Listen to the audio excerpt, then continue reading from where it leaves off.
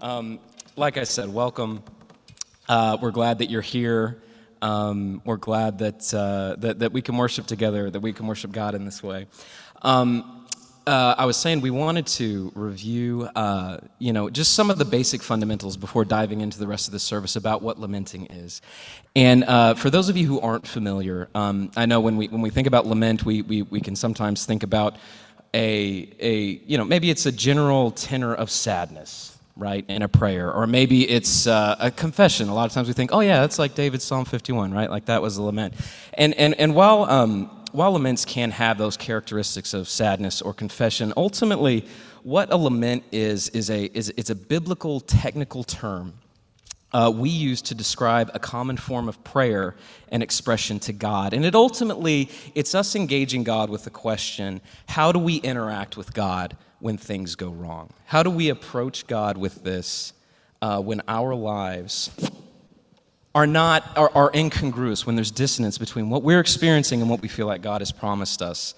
And so a definition that I like, a lament is an expression of prayer, often protest, and ultimately a request that God intervene when life is not as it should be. Individually, corporately, in a country, in your home, whatever it is the intersection of prayer and dissonance in our lives. It's how we connect with God in this way. And typically, in Scripture, we find lament has three major sections: an address, the complaint, and an expression of trust. And I'm going to review those briefly before we go into a panel discussion with Travis and the MRJR team, go through an exercise to kind of help familiarize us with what a lament is.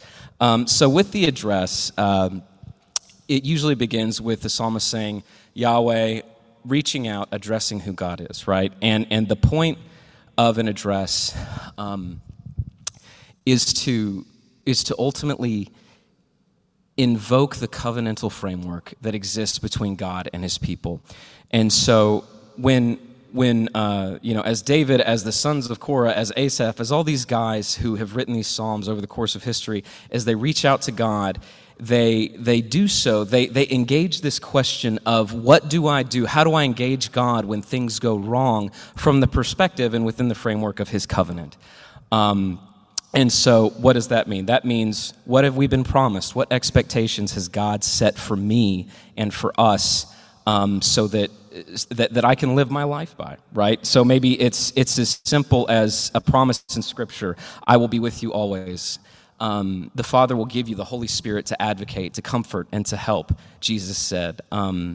God has not given us a spirit of fear, but of power, love, and self-control, says Paul. My peace I leave with you. I will write my law in your hearts. All these promises that we think about, that God's given to us, that he said, I will do this for you. A lament is often an individual or the community of God coming to God and saying, I'm not experiencing what you said. It's within a covenantal framework. It's within a framework of promises.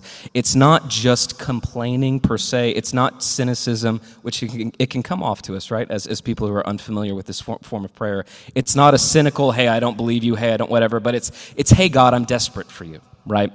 And so that's how it is within a covenantal context. That's the address, right? So we address God. We remember as we come to God as a community of faith, ultimately, God, here's who you are. Here's who you've said you are, right? These are expectations that you have set.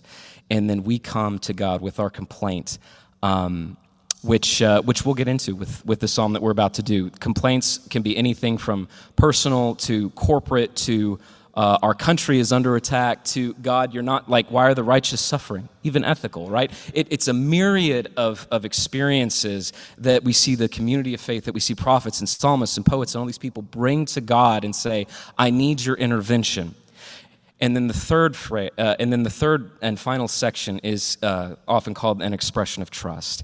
And it's almost all lament psalms end with this. Not all of them do, but it is essentially an affirmation, a reaffirmation that just as God has acted in the past, and often you'll see in these expressions of trust, they'll remember something that God did. They'll name something that God did. You did this before, and we need you to do it again. I need you to do it again. And I know, I believe, God, that you hear me, that you see what I'm going through, and that you are somebody who cares enough to act. A lament is ultimately a call to action.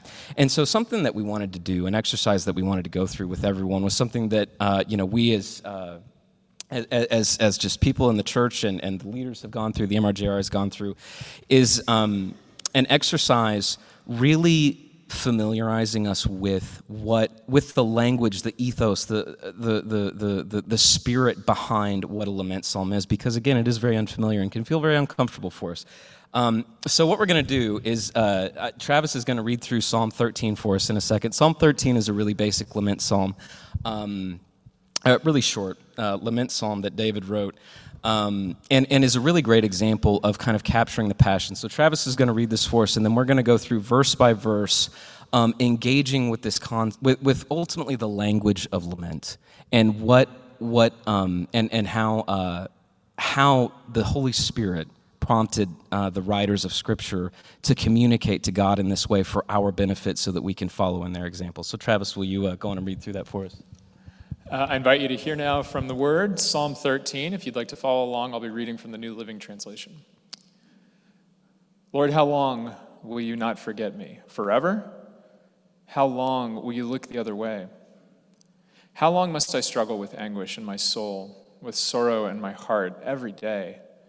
How long will my enemy have the upper hand? Turn and answer me, O Lord my God. Restore the sparkle to my eyes, or I will die. Don't let my enemies gloat, saying, "We've defeated him." Don't let them rejoice at my downfall. But I trust in your unfailing love. I will rejoice because you've rescued me. I will sing to the Lord because he is good to me. Great, thanks, Travis. So what we're going to do, we'll start with verse 1. O Lord, how long will you not forget me? Forever? How long will you look the other way? And we're going to, with each of these verses, we're going to engage two fundamental concepts. Who is David? What is he experiencing in this verse? And who is God to David? How is David describing God? How is David experiencing God in this verse? To understand, again, to get in at the ethos, the passion of what these psalms are, and to encourage us to engage God in a similarly honest way. And so as we go through this exercise on stage, I encourage all of you to join us, write your own answers down to these questions as we go through it verse by verse, and really ask yourself, is this a way that I have ever engaged God before? Is this the way I normally speak to God? And if not, can I gain courage from this? So as we look at verse 1, you guys, what is David experiencing? How would you describe David in this verse?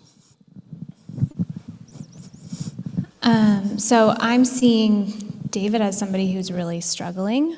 And I mean, he's using the words anguish, sorrow, and struggle. Yeah, how long will you look the other way stands out to me. It's a rhetorical question, right? Like, when's this going to end? He doesn't know.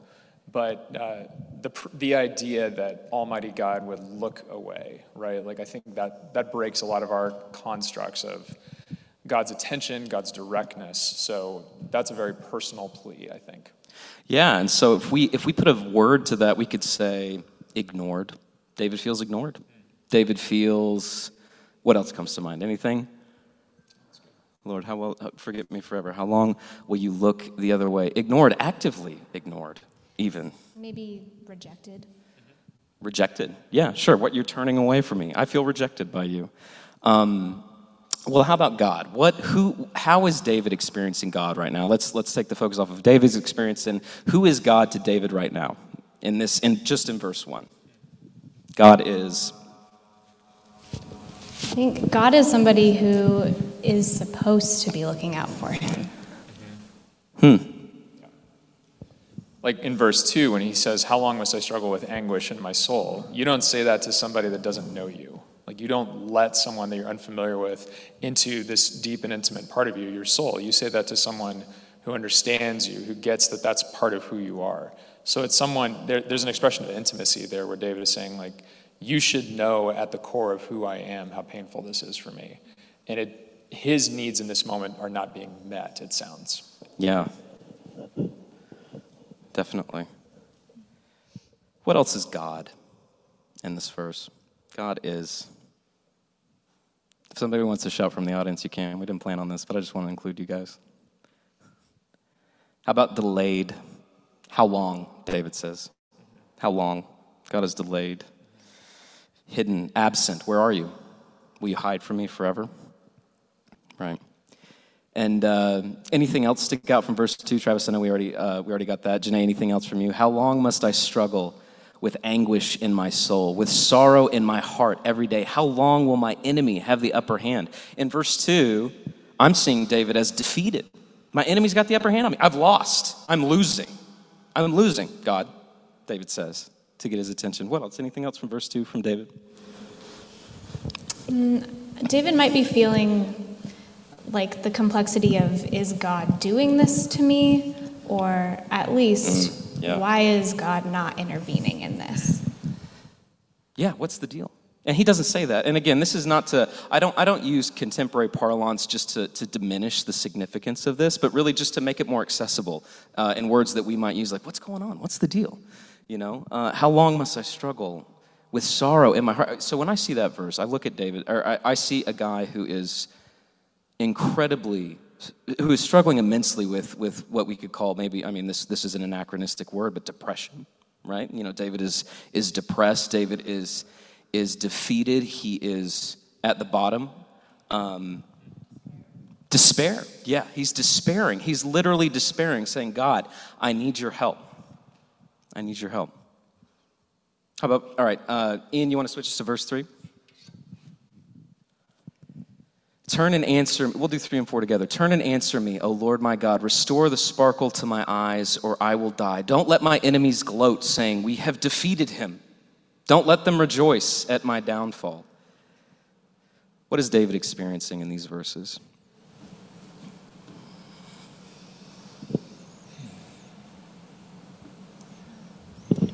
I mean, I see more anguish. The words restore the sparkle to my eyes. I just really like the way that that's translated or that's written. If you were to put that in your own words, what would it be like? Yeah. It doesn't have to be precise, just talk around it maybe.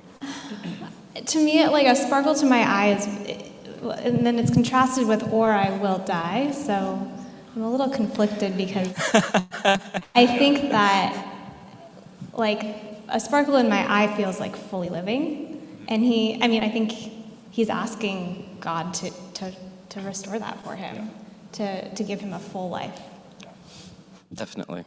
Yeah, when it says in verse 4, don't let my enemies gloat, saying we've defeated him. If any of you have ever been through just a season of just extreme discouragement, where you feel like you're beating your head against the wall with work or with parenting or in marriage, you can relate to that because it does feel like, if we're precise about like kind of how there's this spiritual side to defeat, there's a spiritual side to having a sense of like, man, I wanted this to happen with my life. I wanted this level of success. I wanted this level of,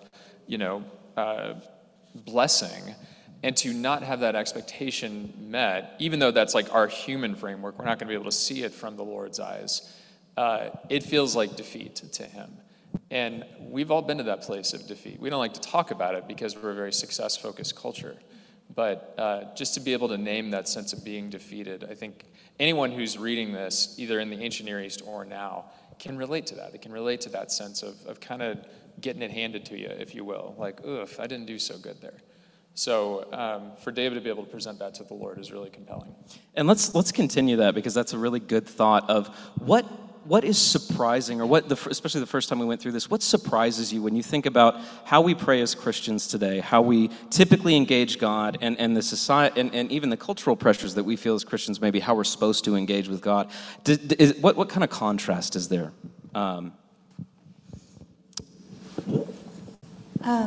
This is something that I think I was surprised to see in the Psalms the first time we did it, because I'm so familiar with Christians being very positive and maybe just bringing out the positive things God has done for me or will do for me, or the trust I have in God. But when we are going through times of anguish, I think that we have a harder time admitting that feeling that we're going through.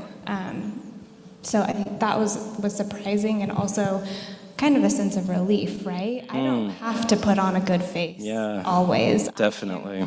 I can come in anguish. As a Christian, as a fully Christian exercise of piety. Ian, let's go to the last two verses as we wrap up here. But I trust in your unfailing love. I will rejoice because you have rescued me, or will rescue me, for you Hebrew scholars out there. I will sing to the Lord because he is good to me. So we have a massive contrast from the first 5 verses to how this psalm ends. What's sticking out from this last section here?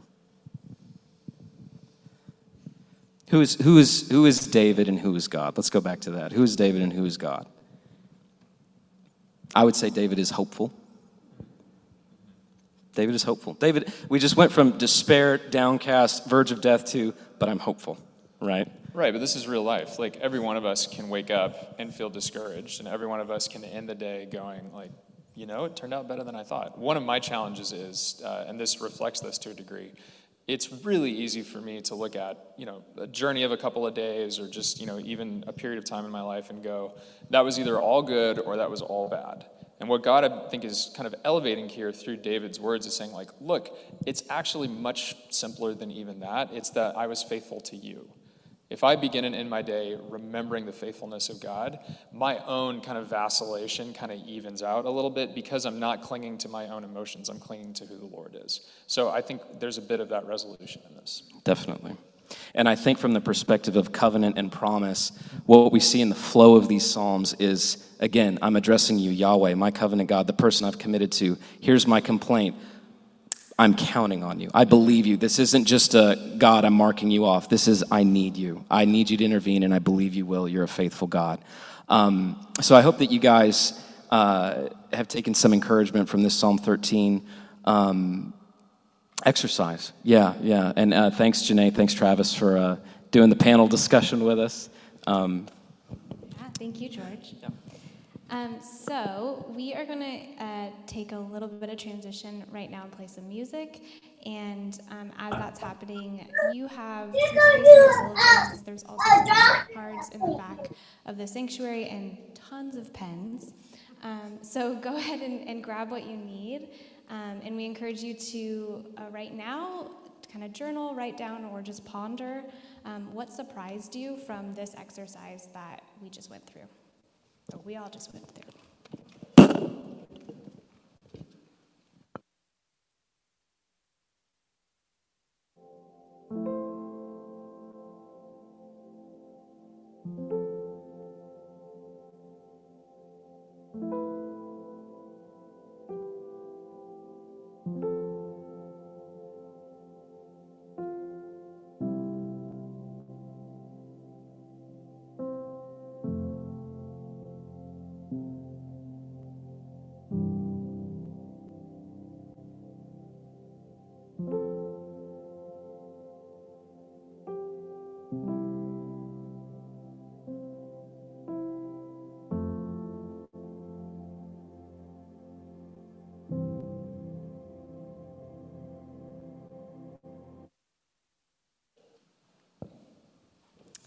All right, so we have some new people who joined me on the stage. Again, I'm Janae. I'm part of the MRJR, Ministry of Racial Justice and Reconciliation group here at Bethany Eastside. And why don't you guys introduce yourselves? I'm Ryan Winkleman. I am on the LAT team, and I'm also part of the MRJR team. Hi, I'm Vincent Lee, and I'm just a recent member of the Ministry of Racial Justice and Reconciliation team. I've just been going to Bethany for a few years now. Awesome, thank you. So we're going to put up on the screen the official Bethany Ministry of Racial Reconciliation guiding statement. I'm going to read that, and then Ryan will talk a little more about our group here at Eastside. So at Bethany Community Church, we believe all humans are image bearers of God, and diversity is God's very good design. Therefore, we strive to stop racism and see God's image in all people, including all variety of bodies, skin color, ethnicity, national origin, language, faith, and citizenship status. Jesus Christ is ultimately the one who breaks down dividing walls to dismantle racism. At the same time, Jesus calls and equips his followers to be his co-agents of reconciliation and justice. Toward this end, Bethany Community Church has made racial justice and reconciliation a strategic priority and established the Ministry of Racial Justice and Reconciliation, or MRJR, in order to build a long-term community of reconciliation that restores broken relationships and systems. Yeah, and our team came together because we saw issues in our society. We saw racism, we saw injustice, and it broke our hearts. And so we spent some time together learning more about it because we realized we were really ignorant of a lot of the issues going on in the world. And so through that time, we realized kind of two things. The first was we'd like to do something. And the more we learned, the more we realized we could be agents of change. And then the second thing is that this is a lot to take on. The emotion behind what we're learning, the heartbreak is pretty intense. And so today, we're going to spend the first time doing a little bit of the learning, seeing an example from Vincent, who's going to share his testimony. And then we're going to spend some time lamenting some of the things that aren't right in our society and thinking about how we can be agents of change. Because Christ was an agent of change. He intervened so many times on behalf of those on the outside of society. If we look at John 8, we have the woman caught in adultery, right? The religious leaders, which I think is interesting, are the ones that bring her and throw her in the middle of a crowd saying, Jesus, what do you do? What should we do with this person, right? This outcast, this person who sinned, this person who we see as less than us. And Jesus steps in and distracts them by drawing in the sand. He doesn't stand up, he kneels down, but he really is standing up for her in that moment. And it's a great example for us, and one of many in the Bible where Christ steps in and is an upstander. How many of you are familiar with the term upstander? I'm a teacher, by the way, so I'm going to make you raise your hand. Has anyone heard that term? A few of you? It's just the opposite of a bystander. The people in the crowd were standing by and watching this woman suffer. And Jesus knelt down, but in that way he stood up for her. So an upstander is someone who steps in someone's time of need. And so I'd like to invite Vincent to share his story of a time where he had the choice. Should you remain a bystander and watch what's going on, or is he going to stand up and say something? So Vincent, tell us your story.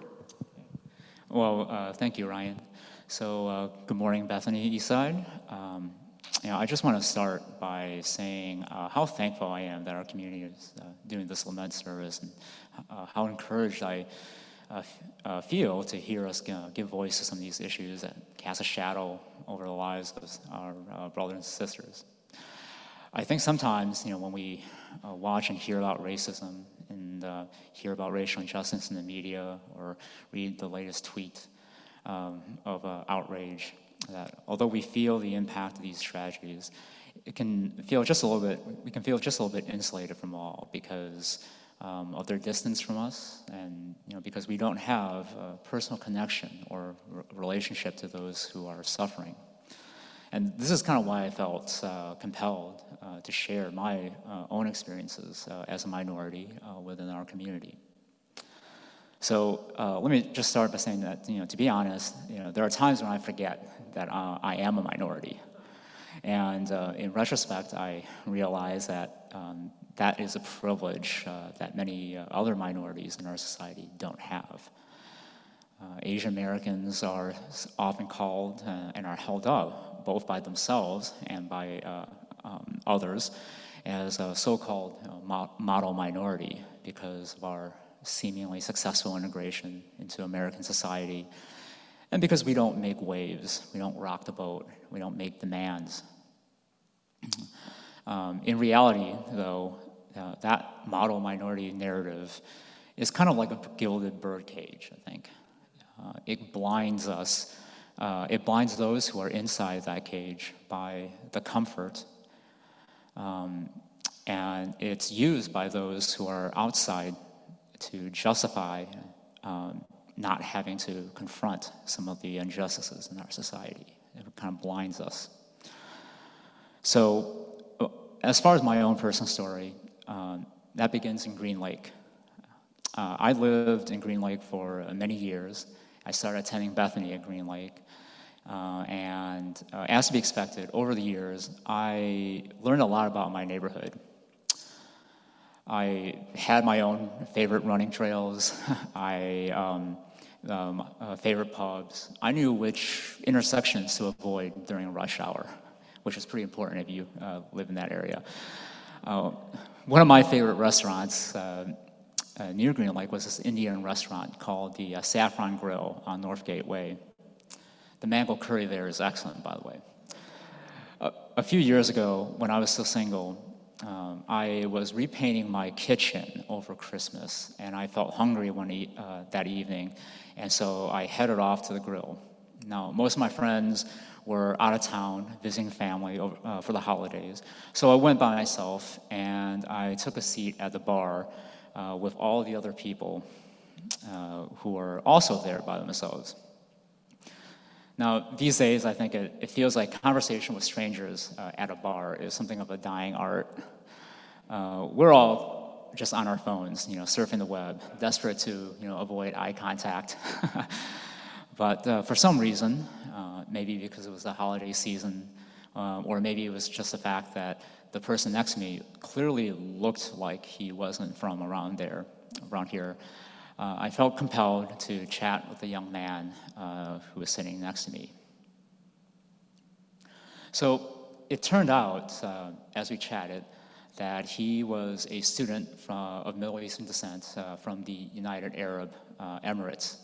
And he was studying architecture in the U.S., in Montana, of all places. And this was his first semester here in the U.S., and he was touring around different cities in the U.S. during the holiday break.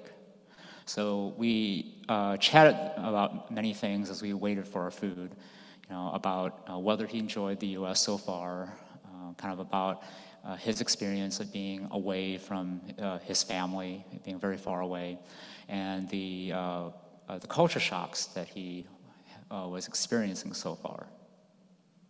So in the midst of our conversations, another man sat down to the other side of my new friend. At first we didn't pay him any real attention. He seemed initially to just keep to himself. And after a while, and after a few drinks, he began to kind of insert himself into other people's conversations and activities around the bar. At first, he tried to engage with a couple of women at the other side of the bar who were clearly feeling uncomfortable and were trying to ignore him. And I think we all were just trying to ignore him and carry on with our own conversation and our friends. And even the bartender was clearly anxious and kind of seemed to want him to just pay his tab, finish his drinks, and leave. However, the more that he was ignored, the more he got angry, and the more he tried to push people's buttons. Soon, my new friend became the fixation of his anger and rage. He started yelling, cursing at him. Stop ignoring me. It's like, who do you think you are? You raghead, you terrorist. And just some pretty painful and pretty charged words. Now, up to this point, the man had just sort of ignored me. Maybe he would have just kept on ignoring me. I don't know. Maybe, I could avoid his ire just because I was that model minority, the good minority. He didn't see me as someone offensive. But I remember getting out of my stool and confronting him, telling him that, hey, this is my friend. We're trying to have a conversation. You need to leave us alone. Well, that did it. he turned all his rage toward me and said, why don't you go back to your country, you stinking chink?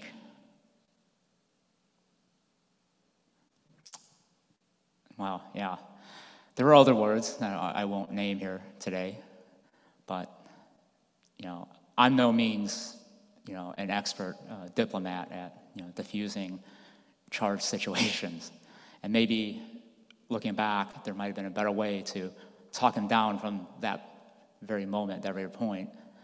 But I think I said something to the effect of, you need to get out of our faces. And then that's when he shoved me. And, what happened next was a bit of a blur. I definitely wasn't ready for it. He shoved me hard enough to push me back a few feet.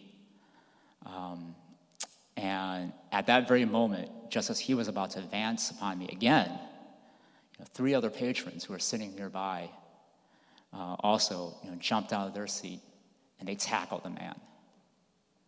I remember one of them quickly frisking the man's leg and patting him down. It didn't even occur to me that he could have potentially have been armed, right? And the bartender and the manager then quickly helped the other 3 patrons to forcibly remove this man from the restaurant. And then, after everything had settled down, I think by this point, my heart was beating at, 150 beats a minute. My new friend and I, we try to have a semblance of a normal meal afterwards and try to continue our conversation. But, there was no doubt that we were both shaken by the events that had just transpired and the altercation. I felt really sad and maybe a little bit ashamed that his impression of Seattle and America was now, marred by this altercation. And I also felt, fearful the rest of the time we sat there too. The man's, slurs kept echoing through my head. Of course, wasn't the first time, wasn't the last time I had heard these things before, but just the volume and the rage of it. I kept looking over my shoulder, worried that he might, barge back into the restaurant to settle the score, or worse yet, that he might have been hanging around outside the restaurant, waiting to jump us as we left. And then, kind of throughout all that, the story of another Vincent, a man named Vincent Chin from Detroit, who had been brutally murdered after an altercation at a bar the same year that I was born, in the 1980s, by several men who were angry that the Japanese auto manufacturers at that time were taking away their jobs. Kind of came to my mind. This was an infinite story of injustice that's well known in the Asian American community. And in retrospect, I realized that this fear that I was feeling that night, that evening, is something. It's a constant presence in the lives of minority populations. I was looking over my shoulder that evening in fear, and other minorities have been looking over their shoulders their entire lives due to this climate. But looking back, I'm also thankful that others in the room, patrons, the bartenders, the servers, also all stepped in and interceded on our behalfs when they did. I believe that God was with all of us that evening, giving them and myself, the courage to say and do the right things and to stand up when we did. So. Thanks, Vincent. I mean, can we give Vincent a round of applause? That's just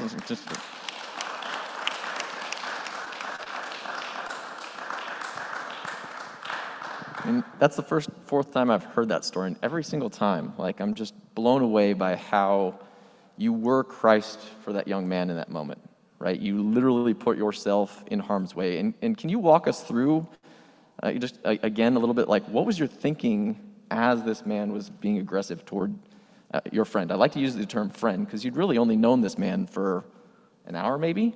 What was going through your head, kind of, as that unfolded? Well, I just felt that wasn't right, He was a guest in our country, in our community, and I wanted him to feel welcome, and I want him to see the best side of our country, of our society. And so here he was, kind of being accosted by a random stranger, and I just felt the need to just interject myself. Yeah, and you said you forgot about your identity. You mentioned this term model minority a few times. Kind of can you unpack that for us? Like, why were you able to just forget? And you mentioned it a little bit in your testimony. Can you review it for us? Yeah, and a lot of it has to do, with there's a proclivity, I think, among Asian Americans to not rock the boat, right? To keep quiet, keep your heads down, and just work hard, and and be economically comfortable, and not make any waves. Yeah, and there's like a history behind why many Asian Americans act this way. Can we spend some time kind of unpacking that, because that didn't happen just because it happened to be a cultural thing. That was actually a response to stuff that happened in the history of our country. Oh, yeah, definitely. I think, some of that, I won't necessarily say all of it, but some of it was definitely due to, the experiences that Asians faced first coming to the United States, going all the way back to the 1840s and the gold rush and all that. Very, very early on, this small community was being blamed for taking the jobs of others, and kind of completely all out of proportion to the actual size of the population. And yeah, they were kind of seen as stealing people's jobs, and they were persecuted for it. Yeah, to the point where the U.S. government actually responded and passed some laws to ban Asians from coming to the United States, particularly Chinese people, but everyone from East Asia, with the Chinese Exclusion Act. Can you talk a little bit about kind of how that unfolded? Yeah. And just tying that back to the whole "don't rock the boat and keep your heads down," right? A lot of laws were passed in the 1870s and 1880s that kind of culminated in this Chinese Exclusion Act. There's this long-standing impression in that community that the legal system is stacked against you. You can't really rely upon affirmative health. You're not guaranteed the same rights as other people. That Chinese Exclusion Act, kind of was the culmination of a lot of racial prejudice that was enshrined into law, to the point where we weren't, even if you were born in the U.S., you weren't considered a citizen. There was this man of Chinese descent. His name was Ark Kim. Was born in San Francisco, in the U.S. and in the 1880s, and he went to visit relatives in China. And when he tried to come back, they wouldn't let him come back. They wouldn't let him arrive, and he kind of had to take his case all the way to the Supreme Court. Yeah, and the Supreme Court said because he was born here, the 13th Amendment is the Birthright Citizenship Amendment, for those who don't know and can't keep track of all the different amendments, that the 13th Amendment superseded the Chinese Exclusion Act. And so if you were born here, you could be a citizen. But it upheld that if you came here as someone from East Asia, you could never be a citizen, right? Unfortunately, in 1906, there was the San Francisco earthquake and fire, which burned all of the birth certificate records and all the citizenship records. And so many people of Chinese descent and East Asian descent that were living here said, my records were burned. Can you give me some new ones so I can be a citizen? And so they found ways around that because the U.S. government was actively against it. And then after that, the U.S. Had a whole bunch of immigration stations set up along the West Coast and interrogated Chinese people to prevent them from claiming citizenship. And we're putting kids through some really, really intense interrogations. And so for many people of East Asian descent, my friend Elena, who's a Chinese American who grew up in Seattle, she was taught, just like what Vincent was saying, keep your head down, don't make waves, because those generations thought at any point the U.S. government could come and just pull them away.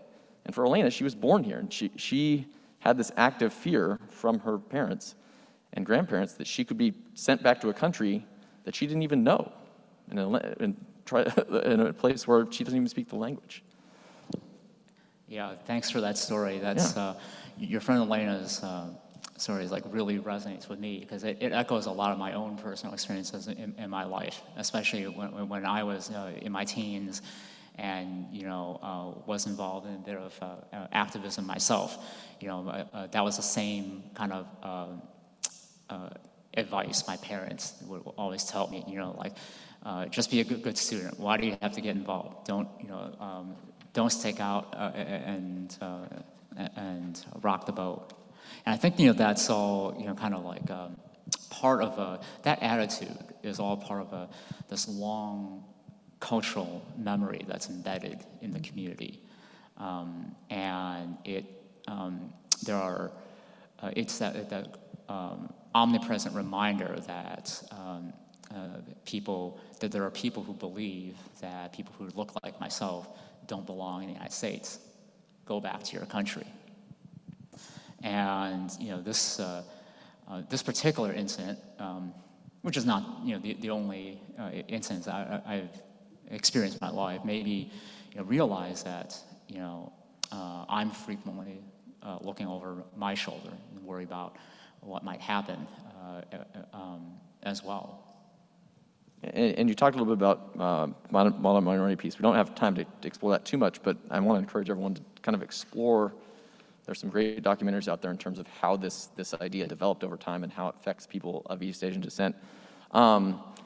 I want to kind of loop us back, lastly, into kind of final steps, because Vincent, we talked at the beginning about how there's these two pieces, right?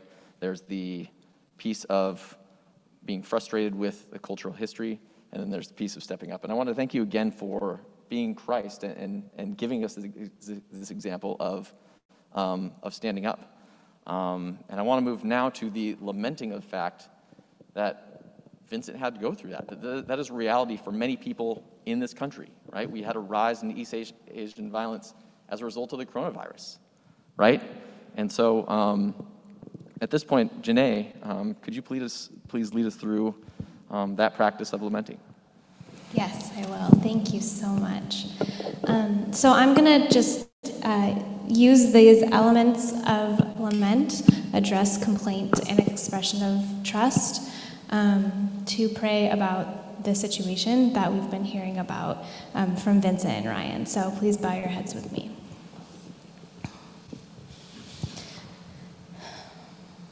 God, the life and witness of Jesus, as we were reminded about the woman at the well and just everything Jesus did in the Gospels, shows us that you are a God that heals and provides for us and ultimately will drive out injustice. But right now, we still experience so much racism in our culture, in our country, and the story that Vincent shared is unfortunately all too real every day for so many people. Unfortunately, we also live in a country that, though it is Christian, or it is known as Christian, we have a lot more bystanders and perpetrators than upstanders. And so we cry out to you, Lord, for that injustice. It's not right. But Lord, you are a Lord that is present. You love your people, and we trust that you will step in. We trust that you will use us, your church, to heal, to provide safety, and rid our communities of injustice. We lift all these things to you in your name. Amen. All right. So our last piece today is for you to apply kind of just what you heard. So we've got some journal prompts on the screen, and going to give you about 5 minutes to write, or if you just want to sit and kind of ponder and meditate on them, that's fine too. So the 2 response questions we have for you are this. Number 1, think about a time in your life where you didn't step in or step up to injustice and prejudice when you saw it happening. Invite God into this situation and consider what needs to change in your life in order to be an upstander. And then number 2, what stood out to you today? Is there something you heard that is pulling on your heart? Bring that to God. So pick one or both questions and take some time of journaling. And we're going to give you about 5 minutes for this.